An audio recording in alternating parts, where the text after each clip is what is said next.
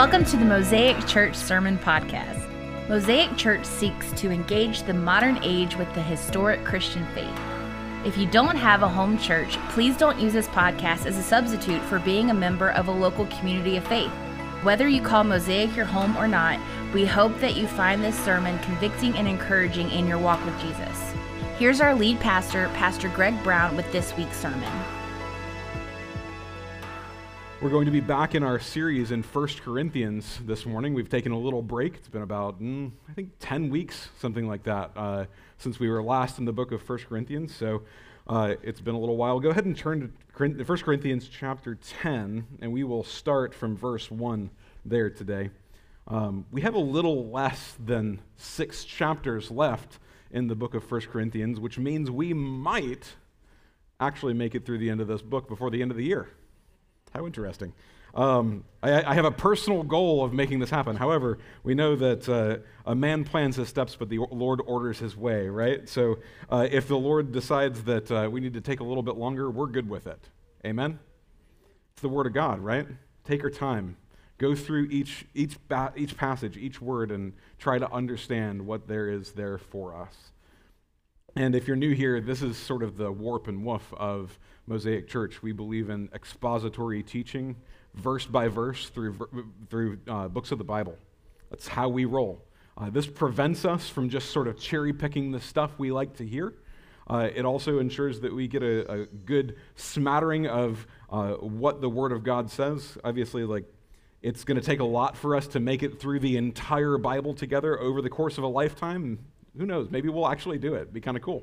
But we try to make sure that we are going through verse by verse through these books so that we can understand not what my opinions are about the text, but what the text says. And Pastor Brandon and I both do our best to look at the text and ask that question. What is God saying as He inspired the original writers?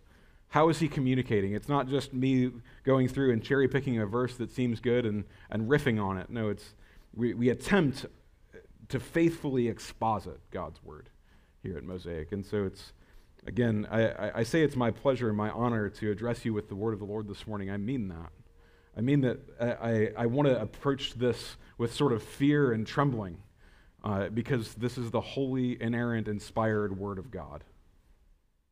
And so this morning, again, we'll be in 1 Corinthians chapter 10, verses 1 through 13. If you would like, or if you're able, please stand with us as we read those verses aloud. Again, if you're new here, we stand for the reading of God's Word because it is inspired and inerrant, and it differentiates this from sort of the sermon. And so while I do my best to be expository, to explain what the text says, we take the time to confer upon what God has said directly and clearly, the right amount of respect, which means we stand. And so, again, 1 Corinthians chapter 10, verses 1 through 13, it says this, "For I do not want you to be unaware, brothers, that our fathers were all under the cloud and all passed through the sea, and all were baptized into Moses in the cloud and in the sea, and all ate the same spiritual food, and all ate the same spiritual drink. For they drank from the spiritual rock that followed them, and the rock was Christ. Nevertheless, with most of them God was not pleased, for they were overthrown in the wilderness. Now these things took place as examples for us, that we might not desire evil as they did. Do not be idolaters, as some of them were. As it is written, the people sat down to eat and drink and rose up to play. We must not indulge in sexual immorality, as some of them did. And 23,000 fell in a single day. We must not put Christ to the test, as some of them did, and were destroyed by serpents, nor grumble, as some of them did, and were destroyed by the destroyer. Now these things happened to them as an example, but they were written down for our instruction, on whom the end of the ages has come. Therefore let anyone who thinks that he stands take heed, lest he fall. No temptation has overtaken you that is not common to man. God is faithful, and He will not let you be tempted beyond your ability. But with the temptation, He will also provide the way of escape, that you may be able to endure it." May God bless the reading of His Word. Let's go to Him in prayer. Lord, I thank you for this time that we have together to explore this passage together. Lord, I pray that your Holy Spirit would be here with us, present in this place, illuminating your word to us. Lord, I pray that you would impress upon us the meaning of the text, but Lord, not only that, that you would transform our hearts, transform our minds as we hear it, as we learn about it. Lord, I pray that you would sanctify us and make us holy. Lord, not as a means of salvation, but as a means of glorification of you. Lord, I pray that you would make us a thankful people, a people who is not for sin and evil or for grumbling against you, but Lord, a people who is for you and you alone. I pray, Lord God, that you would help us to fight sin, that you would help us, Lord, to fight that fight founded firmly upon the finished work of Christ. For, Lord, that is our only hope in victory over sin. Thank you, Lord, for all of these things. We pray your blessing upon this service again. It's in Christ's name we pray. Amen. Y'all can have a seat.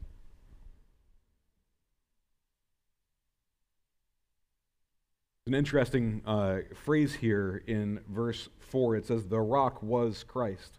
I'm kind of going out of order here, but I thought it was interesting that Paul decided to make a connecting point here between the Old Testament saints and the New Testament church. Now, it might be a surprise to you, maybe not, that there is some unity with the church in the Old Testament and the church of the New Testament. Now, you might be going, well, I thought it was Israel and the church. No, I think that these are two very related, if not the same things. See, the signs have changed, yes, because the people of the Old Testament believed in the promise of Christ who was to come, and we now believe in the risen Christ. But we are, with the saints of the Old Testament, one body, all saved by grace through faith in Christ, so far as he was known at those points in time. So Adam and Eve were saved because they believed God and the promise of the Son who would come to crush the head of the snake. The people believed in the promise that the same Son and a prophet greater than Moses would come when Moses was around. When David was around, they believed that there was a promise of a Son who would have an eternal throne. And there's further revelation of this in the prophets. There was a promise that was there, and then people of the Old Testament, the people of the Old Testament would believe that. They believed God. What does it say about Abraham? He believed God, and it was counted to him as righteousness. Faith. The same mechanism by which we are saved. It was the same one that saved the Old Testament church. I admit that there are some differences between Israel and the Old Testament and the church in the New Testament, but so far as we all trust in God, we are one body. That's Ephesians chapter 2. And as much as things are different, the similarities are so much that Old Testament Israel can serve as at least a direct parallel for the visible church in the New Covenant age. And Paul uses this terminology, the rock was Christ, to connect the two. He's like, this isn't just an allegory. We believe in the same Jesus. They might not have known him by name, but they knew of the promise. Now, I used this term, the visible church, just a second ago. Maybe this is unfamiliar. So just a little bit of theological background, a little bit of preliminary work here. The visible church is the people that you see sitting here. All right? It's everybody who's sitting in the seat who seems to be a part of the local church. Particularly, it's people who are coming to the table on a regular basis. They've been baptized, and they are members of a gospel-believing church. This is the visible church. And this isn't just all of the visible church. I'm talking about everyone everywhere who gathers like this. The invisible church is all those who are truly and eternally saved from all times and places. Visible church is the people you can see, those who profess belief, and the invisible church is the one that only God knows perfectly. See, we can only see the visible church, and it's a mixture. The reality is that most people who are most of the churches on this planet who have people who are members of those churches, some of them are not saved. It's just the reality. Now, you can only know this in your own heart, and we'll get there in a moment. But Israel, if we're trying to find the parallel here, Israel is the visible church in the Old Testament. This is the parallel here.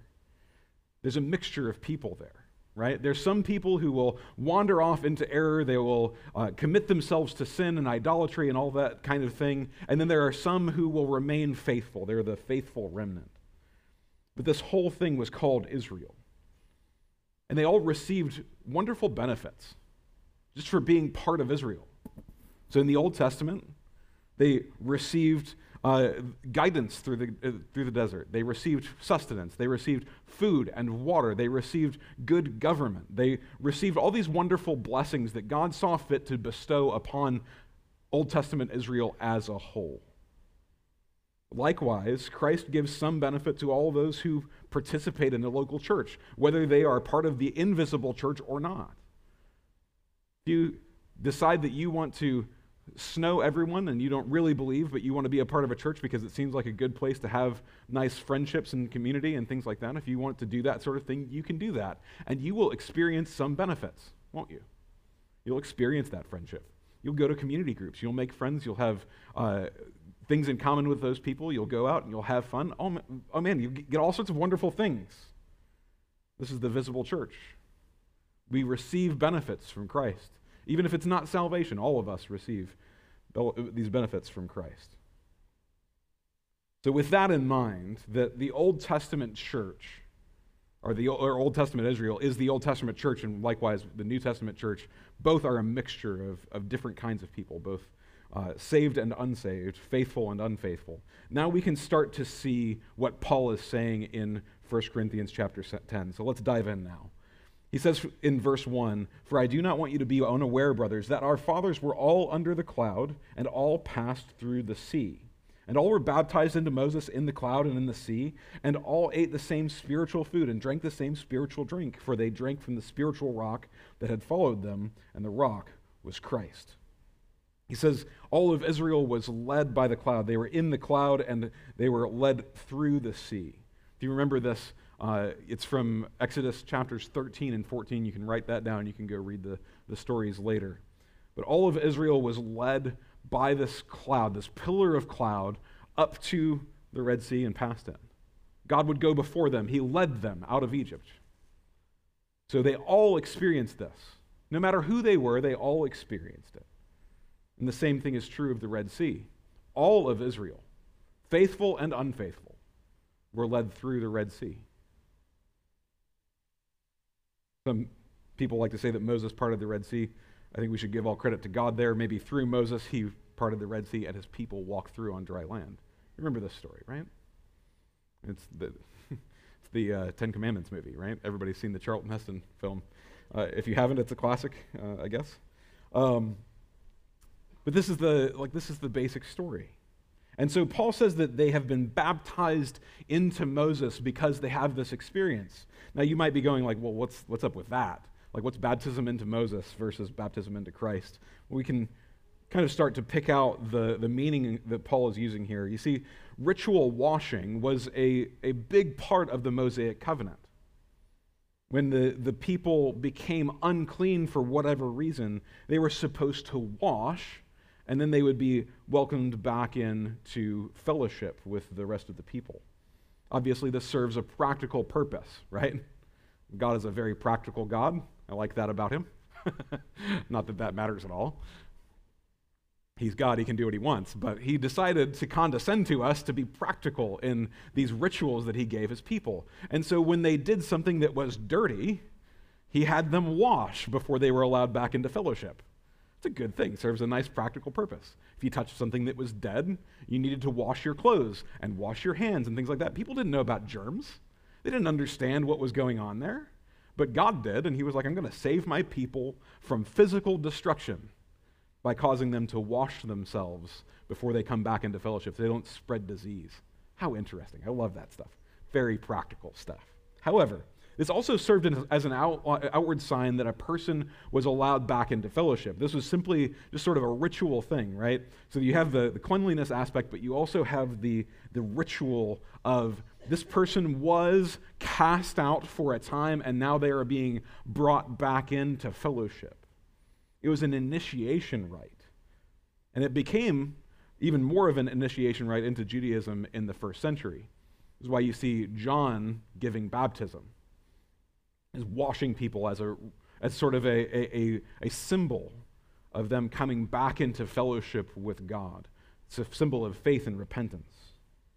And so these people were baptized into Moses, quote unquote, in that they all underwent something that unified them together as one people. It brought them into fellowship with one another. In this way, they were baptized into Moses. An illustration of this, maybe you're not fully getting it yet, like, it's okay, this is a bad example, but you remember when hazing was a thing? Right? Like, I know hazing has a pretty terrible rap, don't get me wrong, but it served the same purpose here. And just bear with me, like, lay that aside, all the emotional damage you may have suffered from that sort of thing. I'm sorry. It's pretty terrible, don't get me wrong. But the shared trauma binds people together like little else. In fact, I had an initiation sort of hazing experience in college. That was interesting. I went to a Christian school, all right? So let's start there. Yeah. So start there, yeah. I went to a Christian school, I joined, or I wanted to join a choir to play guitar for them. And I was like, hey, I'm going to join campus choir at Lee University. Look them up. They're still pretty good. They used to be great. My goodness. Incredible musicians. Some of the best musicians I've ever played with. Great stuff. And man, like, love to worship, right? Like, it was all just like call it on the spot and just like go for 3 hours. It was terrific. We loved it. Anyway, I was like, I want to be a part of this. And so I went to my audition. I thought I did terribly. And they were like, well, we'll let you in anyway. It's like, okay, all right. I guess they promised that they would just like turn me down in the mains or something like that. I don't know. I was awful in my audition, but I guess they saw something in me. They were like, you're in. But there's an initiation rite. There's a little bit of some stuff that you've got to do. And this was actually pretty widespread known. In fact, it was so known that Ash also wanted to join campus choir while we were there. And she was too afraid of the initiation ritual. So she ended up not trying out. Which is terrible because there's a lot of fear behind this, right? But it was, like, again, shared trauma binds people together. So anyway, what they did was they would blindfold you, put you in a van with a bunch of other people, drive you out into the middle of nowhere, lead you around as a chain of people to who knows where, through some cornfield that, like, you could get lost in and potentially, it's a little dangerous maybe, and you didn't know where you were. It was in the dead of night. Also, yeah, it was crazy stuff. And then they would, this is the greatest part, all of this fear sort of builds up, right? You're worried, you're not sure what's going on, and then all of a sudden they're like, take off the blindfold. So you take off the blindfolds, and we're actually just having a prayer meeting. What a letdown, right? Like, you think something terrible is going to happen. So that was my hazing experience. Anyway, that was my initiation right into campus choir. Yeah, funny stuff, right? But this shared experience bound these people together in the Old Testament, just like it bound campus choir together, which it did, by the way. Praying together is a great way to be bound together with other people, right? Also shared fear and things like that. But anyway, I'm not traumatized. So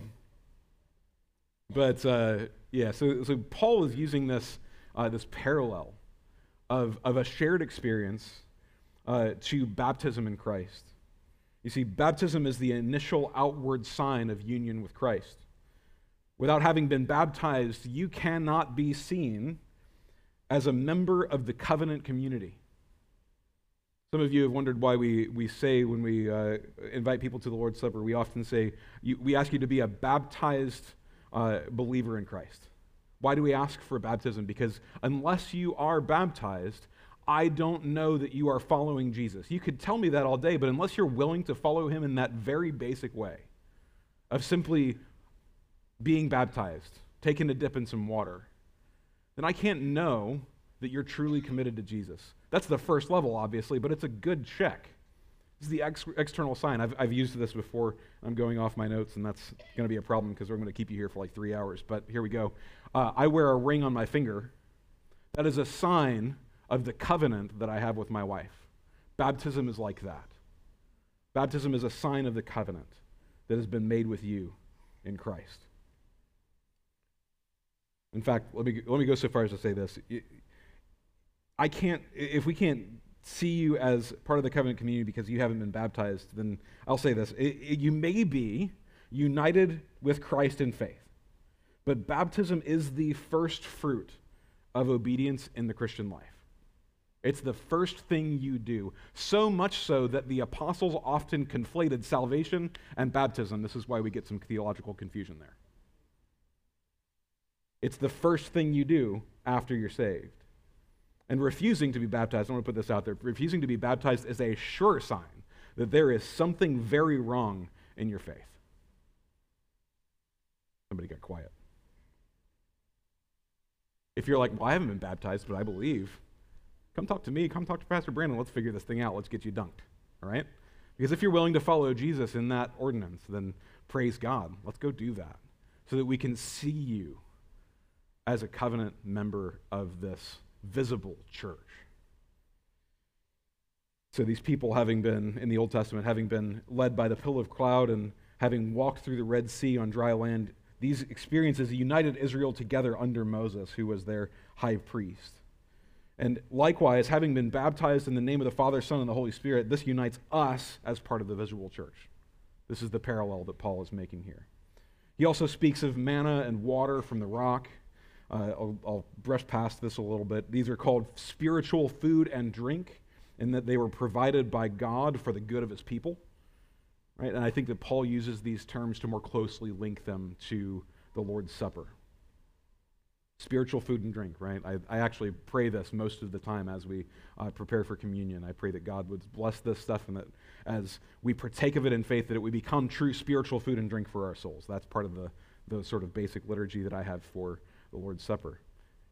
These things are, Paul is saying, these are parallels. These people consumed that which God provided.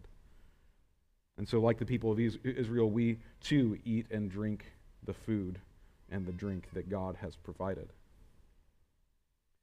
Paul begins to say all of this because he is going to make the point that outward signs do not save you. Outward signs do not save you. You may be baptized. You may come to the table every week. You might come to church, raise your hands, have tears streaming down your face as we sing and we pray. You may go to a community group every week. You might give in the offering. You might do all of these things. But if you think that's what makes you good with God, then remember verse 5 of this passage. Nevertheless, with most of them, God was not pleased, for they were overthrown in the wilderness. God was not pleased with these people. We'll get into why in just a moment. But it says they were overthrown in the wilderness. The ESV, as much as I love it as a good, reliable translation of the Bible, does not get the full force of the word in this particular passage. It reads overthrown. Now the NASB gets a little bit closer. That's a very solid, reliable version if you'd like to use that. It says laid low. The Young's literal translation, which I enjoy for study, gets closer to the implied meaning of the Greek when it says strewn in the wilderness. For they were strewn in the wilderness. If you've ever watched a war movie where they show the aftermath of a battle with bloodied bodies laying all on top of one another all over a field, that's the force of overthrown. Death, destruction.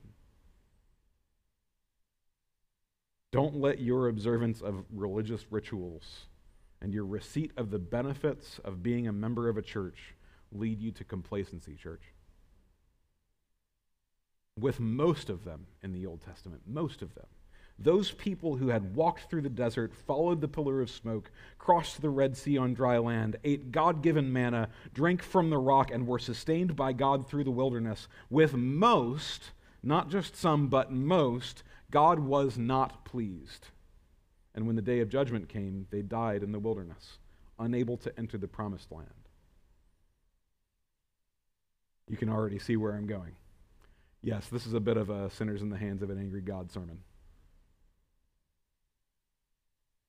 1 Corinthians 10:6 says, "Now these things took place as examples for us, that we might not desire evil as they did." Note here that desire is the differentiating factor. Paul is warning the Corinthians and us through them that we should not desire evil. He'll get to doing in the later parts of this passage, but he acknowledges that sin originates from the heart. In fact, he's saying the same thing here as in Hebrews 3:11. This is a good passage to remember. Take care, brothers, lest there be in any of you an evil, unbelieving heart, leading you to fall away from the living God. He's saying, I know. Desire starts right here. Sin starts right here in the heart. Christian, God sees you, and he knows your heart. Let me say this more clearly. Professing Christian, God sees you and he knows your heart. You can say and do all the right things on the outside, and you can hide all of your sin. It's not good enough. Look, God knowing you and seeing your heart is a comfort to the one whose hope is in Christ and whose desire is for God, isn't it? I think those of us here today that are saying, yes, I am not perfect, but I follow Jesus. I try to follow Jesus. I scramble after him every single day. You would say yes. So that is a comfort, knowing that God knows me and forgives me of all of my iniquity. But God knowing you and seeing you is a terrifying reality for those who are secretly hiding unrepentant sin while trying to maintain a Christian facade. Do you desire sin, church, or do you desire God? The choice is exclusive. Did you know that? The choice is exclusive. I mean, it is either one or the other. In programming, we call this exclusive or. XOR. It's a good operator to know if you're ever going to get into programming. It means exclusively one or the other. You cannot have both. Usually, or means you could potentially have both. No, this is exclusive. Do you desire sin or do you desire God? Choosing one means denying the other. If you remember from previous chapters, the Corinthians had developed a particularly licentious lifestyle. They toyed with idolatry. They praised sexual immorality, even a man who had his father's wife. And they abused God's blessings. Now, Paul has already rebuked them, but he continues in this passage to show them the fruit of their sinful lifestyles. Look at verse 7 of our passage. Do not be idolaters, as some of them were. As it is written, the people sat down to eat and drink and rose up to play. If you can remember back before our Advent series, the immediate context of 1 Corinthians 10 is Paul's discourse against idolatry, food sacrificed to idols, and the cultural practices associated with idolatry. In this verse, he references Exodus 32:6. You can write that down and look at it later. But the people there had convinced Aaron to make a golden calf for them to worship. You remember this whole story. Exodus 32 goes on to tell us that Moses commanded the Levites to execute 3,000 men because of this idolatry. And then God doubled down, and he sent a plague upon the people at the end of the chapter. 3,000 wasn't enough to pay for the sin, to stop the sin. You ever thought that trespassing against God was no big deal? You're in for quite the rude awakening today. If you think somehow the wrath of God was tamed when Jesus died on the cross, remember 2 Peter 3:8-10. But do not overlook this one fact, beloved, that with the Lord 1 day is as 1,000 years, and 1,000 years as 1 day. People love to stop there. Keep going. The Lord is not slow to fulfill his promise, as some count slowness, but is patient toward you, not wishing that any should perish, but that all should reach repentance. Still, people love those. Verse 10 is hard to stomach, though. But the day of the Lord will come like a thief, and then the heavens will pass away with a roar, and the heavenly bodies will be burned up and dissolved, and the earth and the works that are done on it will be exposed. This is the promise of God's incoming wrath. It says that one day is as 1,000 years, and 1,000 years as one day. It's talking about God's impending judgment of all of creation. Many people look at this passage and assume that it's some sort of hopeful, positive thing, and it can be. Look, that's the truth about who God is. Yes and amen. But remember the context. The context is impending judgment. Now, many of you are going to sit here before me this morning and be thinking, well, but idolatry isn't too much of a problem for me. Going back to the context of the passage, maybe not many of you here today are tempted to worship little carved figures that you put in your house. I haven't seen too many of those in your houses. I haven't seen too many posts on Instagram. Look at my new idol. I mean, I don't know if you're into American Idol. Maybe anyway. That's a whole different thing. Rabbit trail. But most of you are not saying, "Hey, I like to worship these little things that I made with my hands." And so, the question then becomes, where is idolatry now? Has it died? Is idolatry gone? Do we no longer find ourselves tempted by these other things that would place themselves above God or even beside God? No, I don't think that idolatry is dead in the church. Because the religion of self-worship is alive and well in our society. Look, I know there's plenty of other idols that you can have, but I think the idol of self is probably the most poignant one to point out as we think about idolatry. Christians are constantly tempted to do just as the Israelites did. We look around, we see the religion of our neighbors, secular humanism that is selfish. You've heard the talk about people being called NPCs, non-player characters, or being the player character in their narrative, right? So the idea is simply that only I am sort of the main character in my narrative. Everything's about me. The world revolves around me, and my perception of reality is all that matters. This sounds familiar, doesn't it? People insisting that they are one thing when they are not. It's all the same philosophy. And so we look around as Christians, and we look around at all the people who seem to be happier. They seem to be in a good place when they go and participate in all these rituals associated with modern secular humanism. It's the religion of self-worship. We look around that and we go, man, that'd be kind of cool to have. I'd like that little piece of that over there. I don't want the whole thing. I just want this piece. This makes me feel good about myself. This is what I like.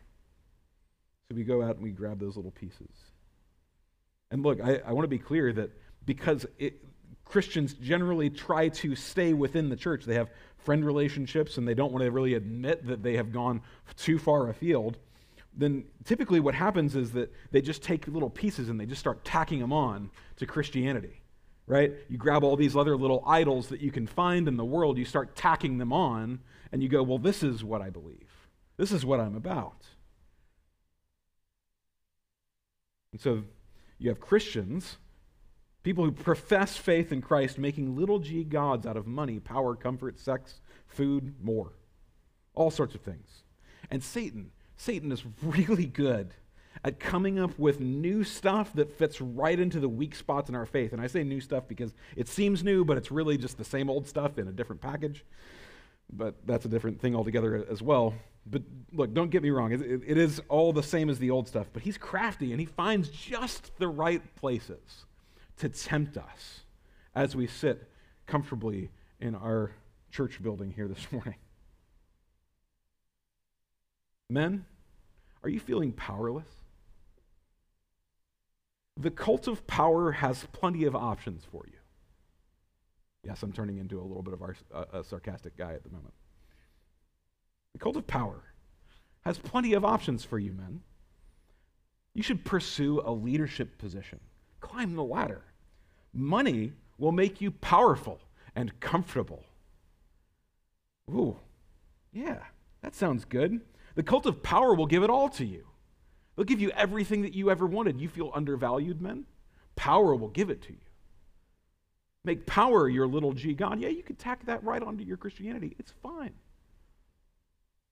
Oh, no one will promote you at work? No problem. No problem. Not a problem at all. Just become a leader in the church. Then you'll have real worth. People will respect you then. They'll see you as closer to God. That'll solve all your problems. The cult of power would love to have you. Oh, maybe that's not the right fit. Well, I guess you could always rule your household with a graceless iron fist. You want to do that? That sounds like a great thing. Oh, that fits really nicely with this like complementarian mindset, right? So men are supposed to have all of the authority. Right? That's it. Is it the end of the story? No, it's not the end of the story. But this is what the cult of power tells us. All that power will give you real meaning. But hey, if the cult of power isn't your thing, the church of passivity is happy to give it to you. Their God is comfort. They'll teach you to drink beer, play video games, never teach your family about Jesus. And you'll force your wife to lead your household as you insist on being treated like a man while you act like a child. The cult of power would love to have you. Yet Jesus tells us that he who is last will be first. And that men, we should give ourselves up for our wives. Real worth only comes from our identity in Christ, men. Power matters little. The one who was most powerful humbled himself and became a servant of all. But the church, the cult of power would love to have you. They'd love to twist your desire, your good desire to lead your family into a dictatorship. The idol of self coming for everyone. Women, are you feeling uncomfortable with your role in the family? The cult of 21st century feminism would love to have you. God didn't really say that you should be working at home, loving your children, and submitting to your husbands, did he? No, of course not. No, he couldn't have said that. That must have been some other book. Those things are too much. The cult of 21st century feminism is happy to tell you that submission is a bad word, that motherhood makes you a martyr because your whole life is over when you have kids, and a glass of red wine and a smutty book is the solution to all of your problems. I'm on Instagram too, y'all. Oh, if you're not into the smutty stuff, that's okay. Here in the Church of Feminism, there are bunches of quote-unquote Christian influencers who will tell you just what you always wanted to hear. But wait. God did actually say you should do those things. Motherhood is normal. And red wine causes more problems than it's solved when used as a self-medication. Am I pricking a few hearts this morning? Do all these cults sound familiar? I could go on and on. I know I'm being a little sarcastic this morning. But it's so disappointing to me and even internally to be tempted by these cults of power and money and sex and everything else. Take your pick. Comfort is a God that you can place in your life. It pains me. And it pains me to see people in the church saying, you know what, I could just take a little bit of this secular religion over here and add it on to my Christianity. Setting up little idols before your holy God. He says, you will have no other gods before me. First commandment. You know that before doesn't mean just before in order, but it means in front of? You cannot have any other gods, period. That's the first commandment. And in all of these cults that I've mentioned, all these made-up cults, they're not real. You can't go to cultofpower.com. Well, you probably could, but anyway, don't. In all of these, you're the highest being in existence. You're the idol. Really. And all that matters to you is what you want. Idolatry is alive and well in the Christian church in the U.S. because it has become normal. We let it live in our hearts and in our homes because all of these things promise to fill the holes that our biblically illiterate, theologically weak faith says that God can't fill. Did you hear me this morning?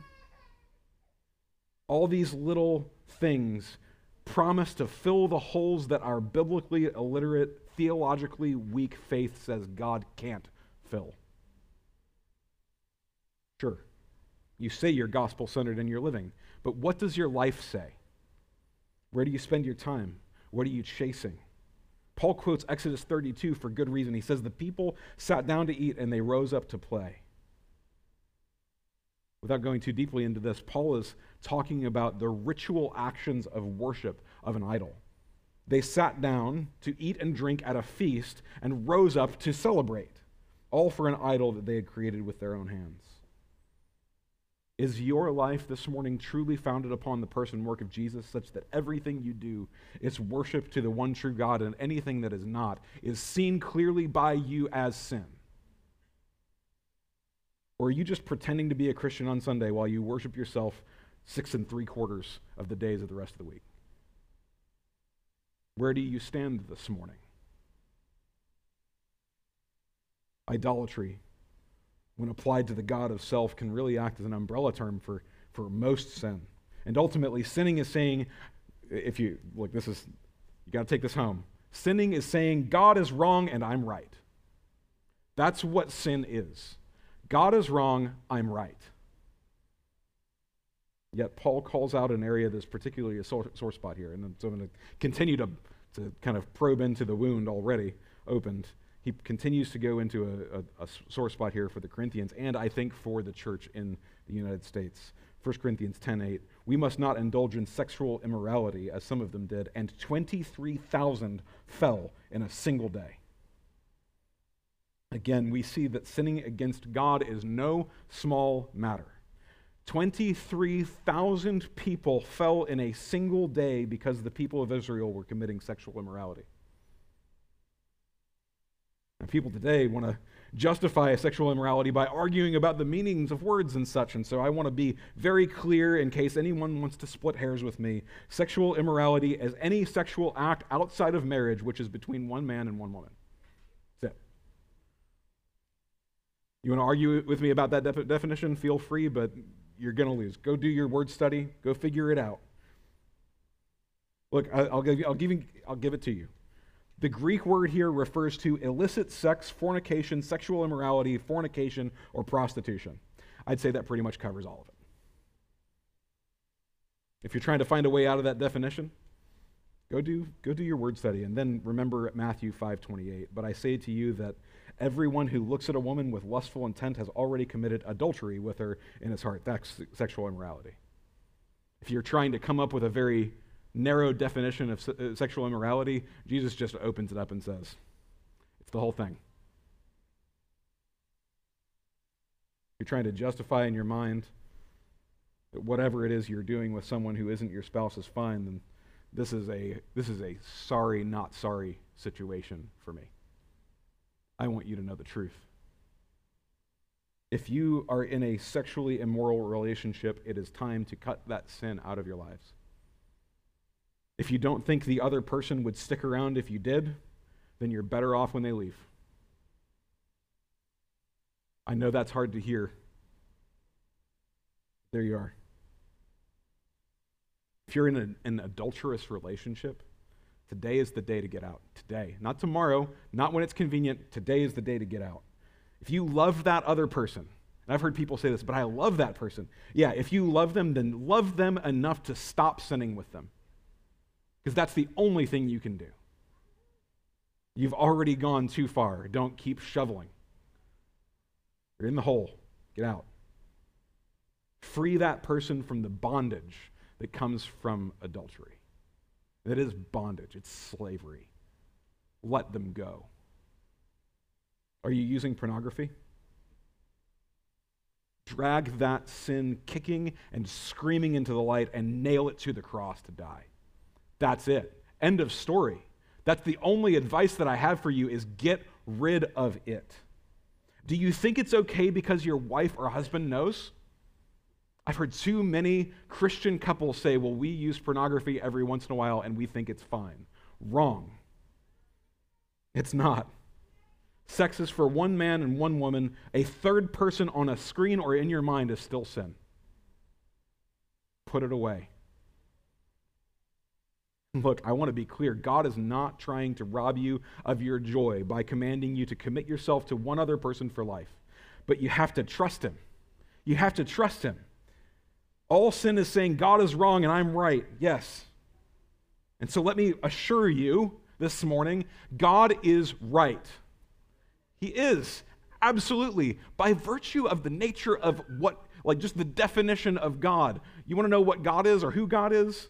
The concept of God is the one who spun all of it into existence. He knows perfectly all of the truth and he did it all.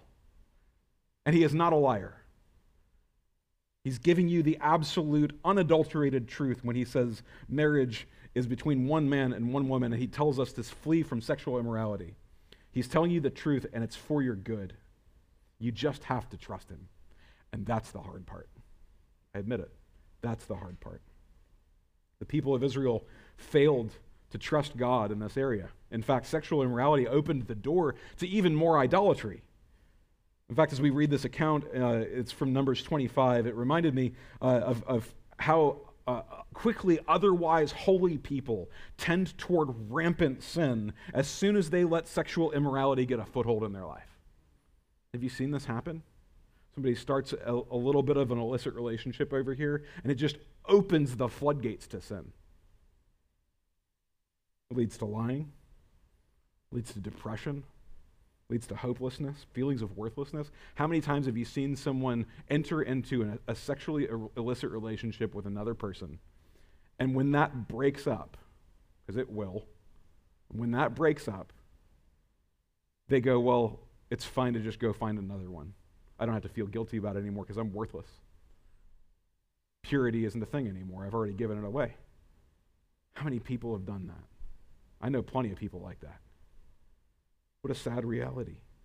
That's not true, but people believe it.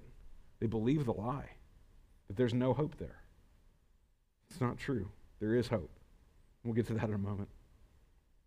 But I just want to make it clear, sexual immorality cannot give you the fulfillment that you're chasing. You can either turn to God or you can try to fill the void with more sin, but sin will never make you whole. Speaking of things that we try to make us whole, sometimes we grumble even though we have enough. This is the third category of sin that Paul mentions in our passage today, and I'll try to wrap it up here as quickly as I can. 1 Corinthians 10, 9 through 10 says this, but we must not put Christ to the test as some of them did and were destroyed by serpents, nor grumble as some of them did and were destroyed by the destroyer. Both of the instances here where they put Christ to the test and they grumbled, both of them, in my mind at least, describe a singular line of thought, simply that despite the fact that God had given the Israelites more than they could have ever expected, they treated what God had given them with disdain and grumbled against his providence. We would never do that, right? No. Paul can't possibly be describing the near daily temptation to act like God hasn't given us quite enough. Can't possibly be. Sorry, I'm being more sarcastic today than maybe I should be. None of us, of course, would grumble about having to set up on a weekly basis when God has blessed us with such an amazing space and great people to work with in school. Of course we wouldn't. We'd never grumble about that. None of us would ever act as though the gifts that God had given us were a burden, or act as though he hadn't actually given us anything at all, would we? No, we couldn't do that. Sorry. I'll let the sarcasm slide. I'll let it go. Look, I've met church people who were amongst the most ornery, malcontented, grumbling people I have ever met in my entire life. Church people. Can you imagine? Sorry, the sarcasm is coming out again. This should not be so, my friends. This should not be so.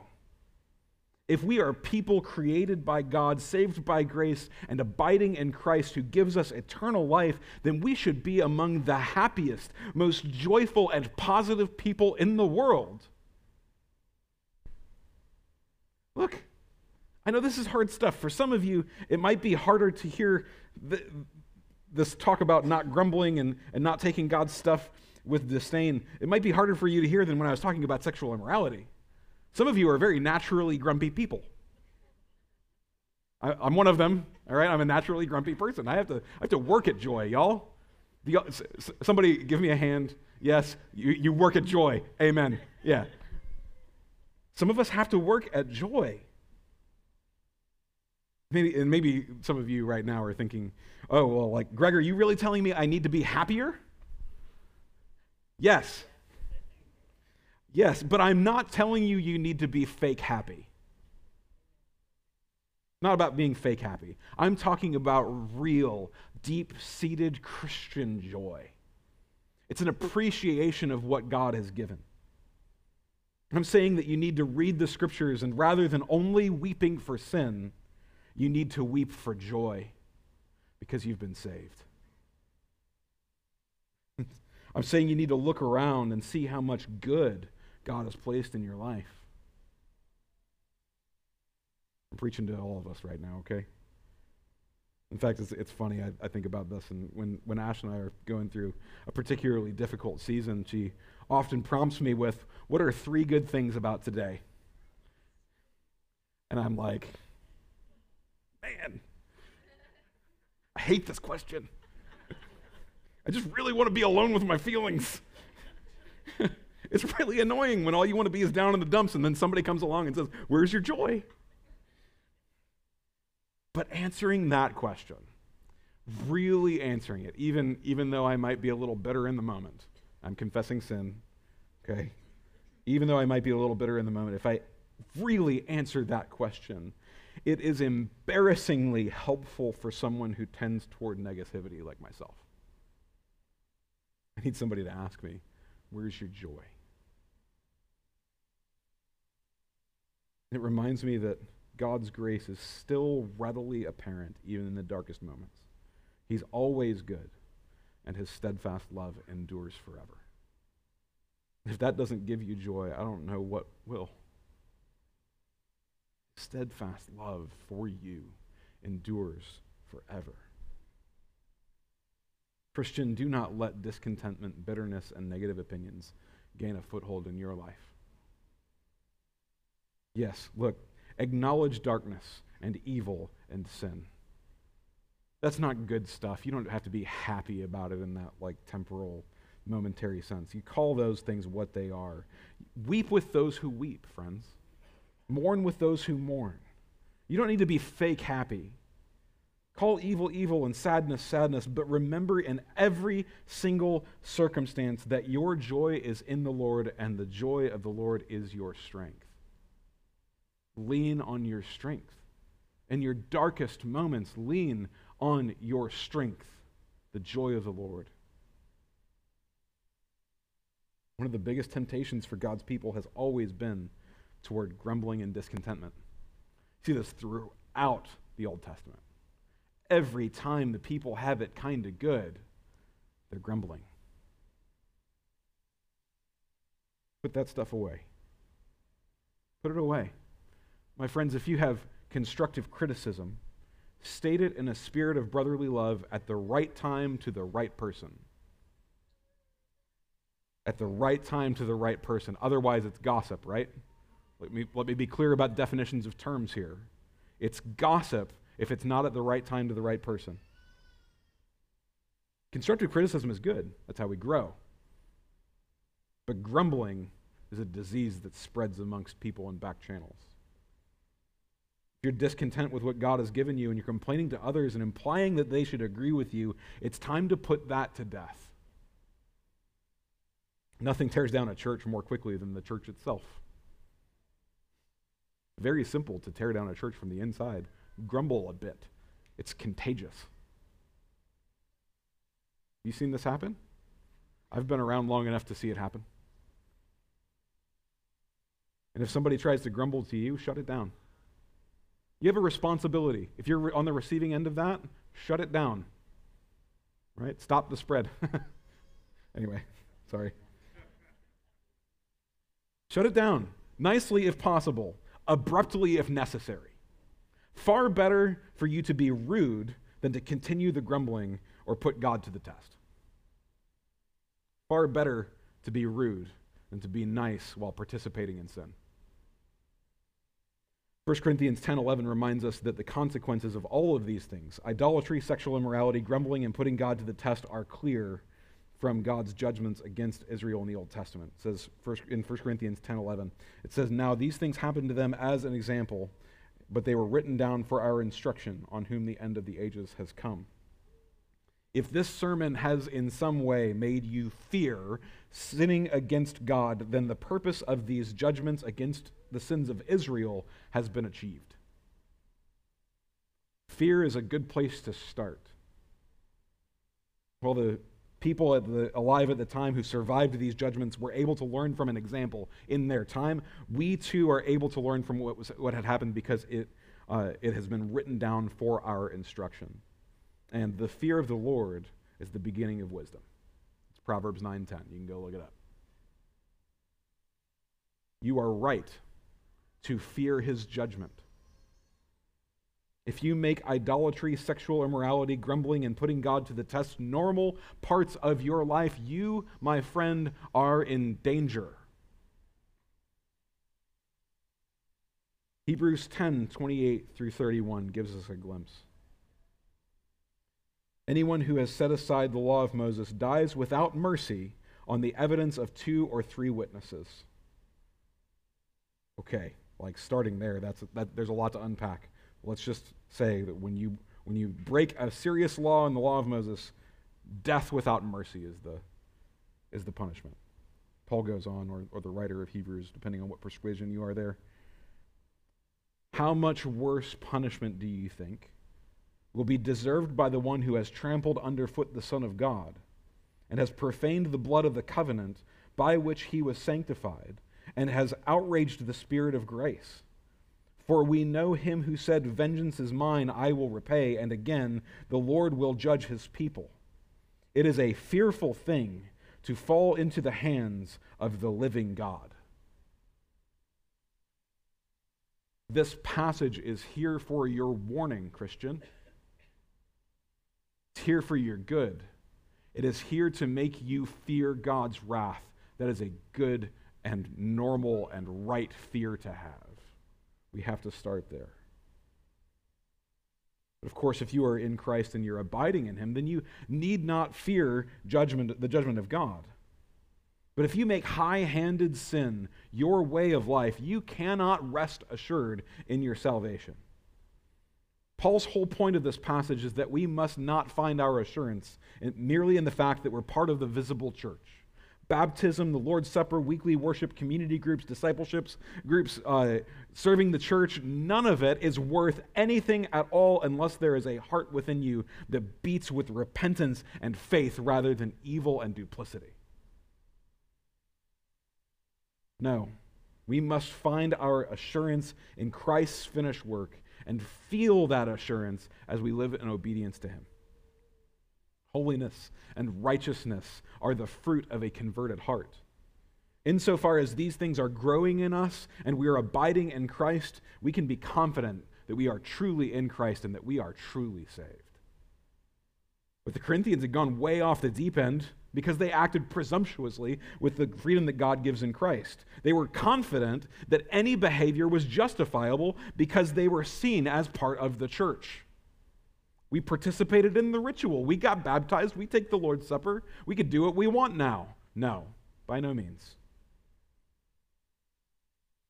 So Paul calls this assurance, their assurance of salvation, into question, because the fruit of their lives was promiscuity and licentiousness rather than holiness and piety. This is not the fruit of true faith. Some of the Corinthians had drifted into error, and Paul's warning to them would correct them. And others had exposed their unbelief, and they would go on sinning regardless. We close with the last part of this passage. It says, 1 Corinthians 10, 12 through 13 says this, "Therefore let anyone who thinks he stands take heed, lest he fall. No temptation has overtaken you that is not common to man. God is faithful, and he will not let you be tempted beyond your ability. But with the temptation he will also provide the way of escape, that you may be able to endure it." There's so much to unpack in this, and I don't have time for it, but we'll get at this pretty quickly. The one who hears this warning and goes on sinning without repentance, that person has no ground for assurance of salvation whatsoever.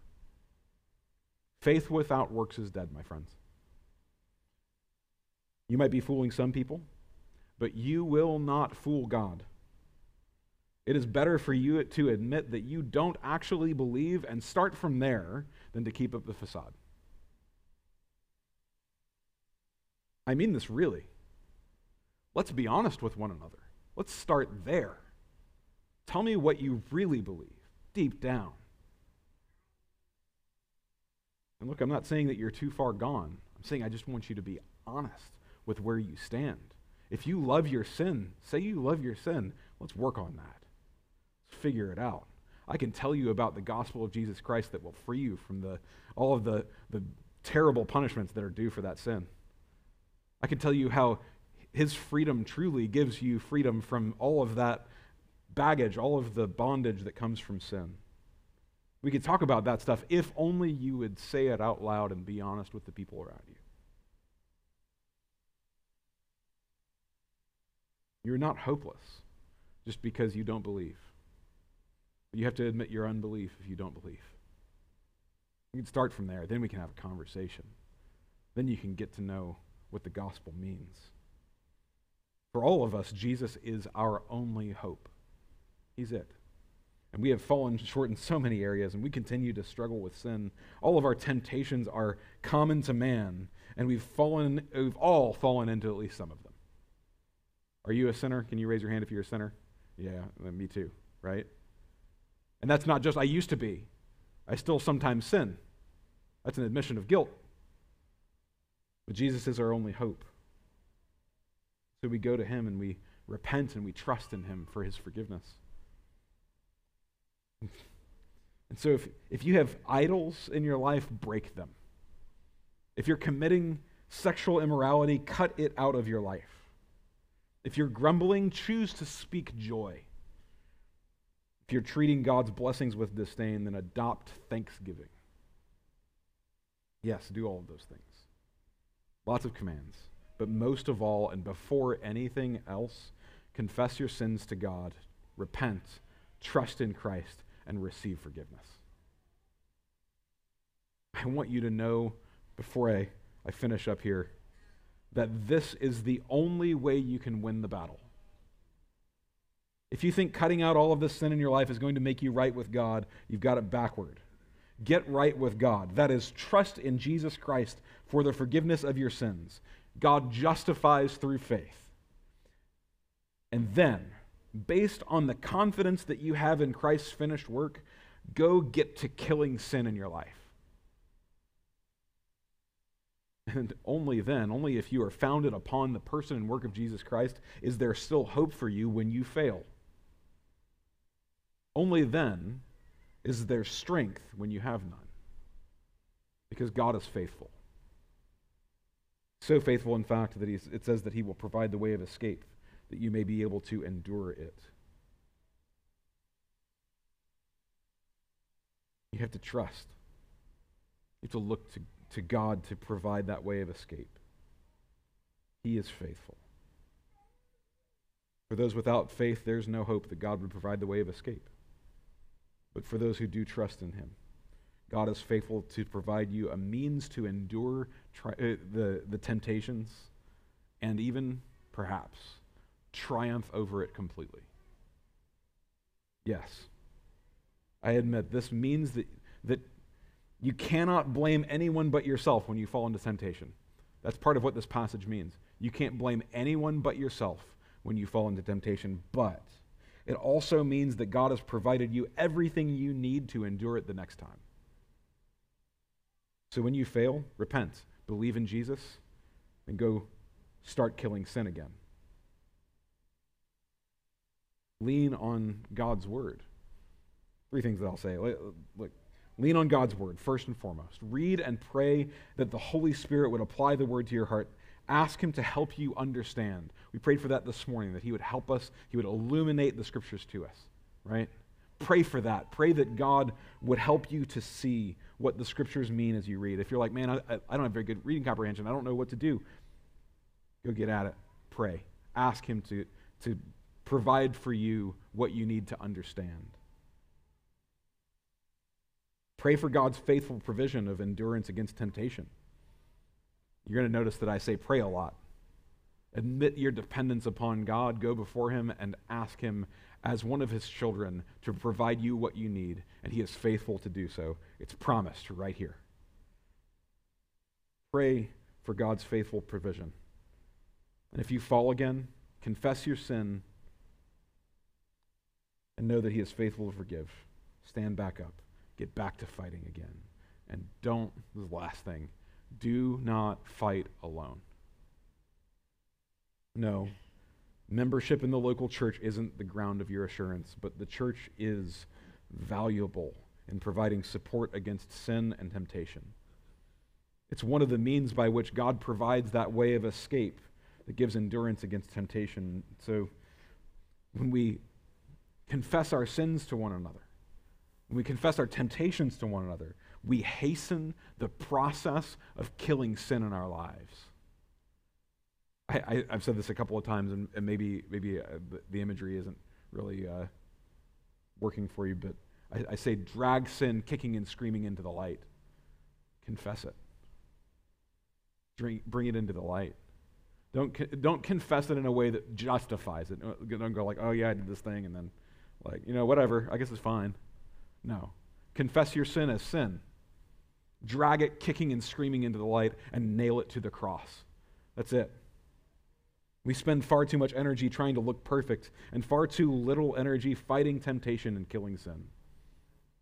So confessing your sins and temptations to others is a great way to start pushing in the right direction. And I'll tell you this, one of the greatest blessings you will ever experience in this life is confessing sin to another believer only to have them meet you with the good news that you are forgiven in Christ. The church, if you do nothing else based on this sermon today, I ask you to seek that blessing out. Confess your sins to one another. Fight sin together. Just keep on fighting.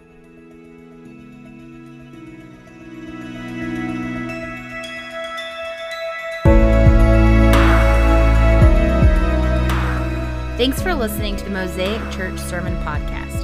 For more information about Mosaic, including location and service times, or to support us financially, visit our website at mosaicrva.com or find us on Instagram and Facebook at Mosaic Church RVA. Remember, it's not about us, it's all about Jesus.